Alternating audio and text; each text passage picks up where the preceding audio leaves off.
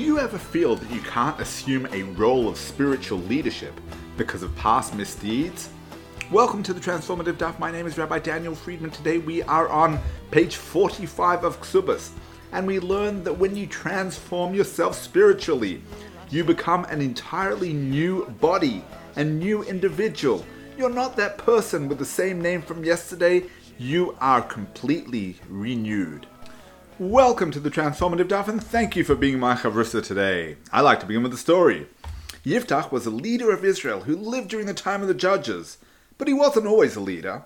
He was born out of wedlock and was always the black sheep of the family. The other children picked on him and taunted him about his shameful beginnings. Eventually, they completely drove him away from the family, and off he went to another city to re-establish himself.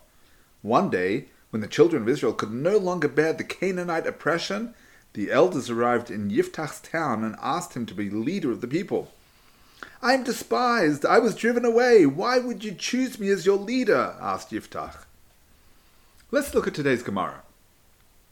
If a king or high priest sinned prior to their appointment to office and was subsequently appointed, Rabbi Shimon says if they were aware of their mistake prior to their appointment, they are liable for the sacrifice.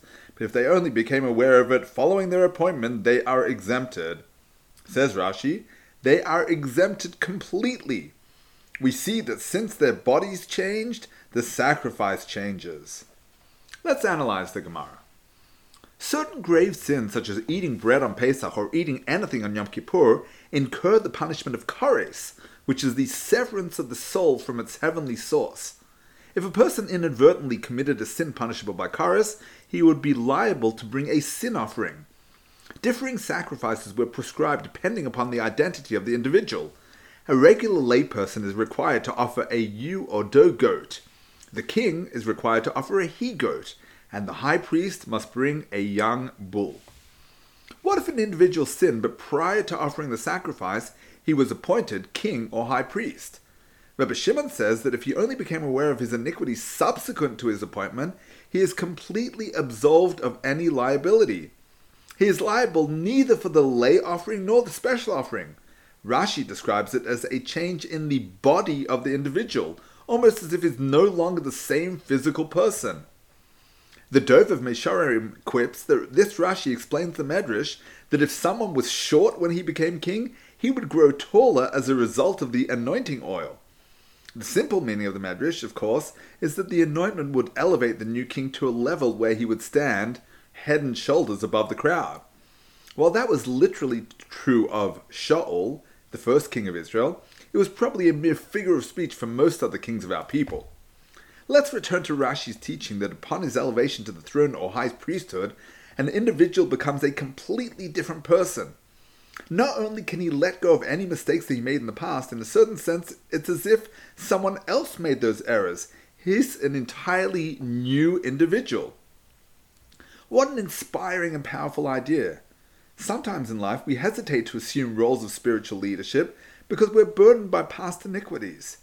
Many people hold themselves back from becoming appointed to the Almighty's service because they believe that they are tainted by their past.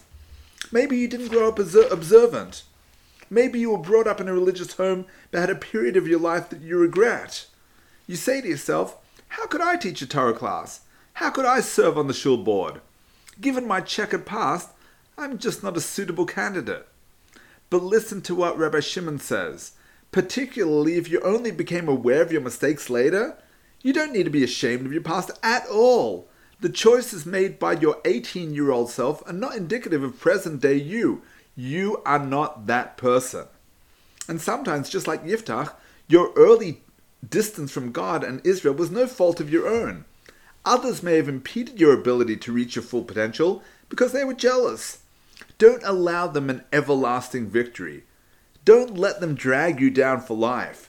Don't allow their taunts to keep you from fulfilling your incredible potential. A decade ago, you were a different person. A year ago, you were a different person. Yesterday, you were a different person. Today is the first day of the rest of your life, and the Jewish people need you. The Almighty has selected you for greatness and liberated you from your past. May you lead our people with fresh ideas, flowing from your fresh new mind and body, wishing you a transformative day. Thank you for tuning into the Transformative Daf podcast with Rabbi Daniel Friedman. Whether you've been doing Daf Yomi for years or you're not quite ready to commit but want to be part of the Daf Yomi global movement, there's something in the Transformative Daf for everyone. It's about joining the conversation. It's about talking over the Daf with your family, your friends, your colleagues. It means never being short of a discussion starter or a meaningful Dvar Torah. Every page of the Gemara, every word, every letter contains the secrets of the universe. To achieving a life of simcha and purpose, transform your life today. The Transformative Daf is published by Mosaic Press and available at all good Jewish bookstores and online from mosaicpress.com. Thank you, the Transformative Daf.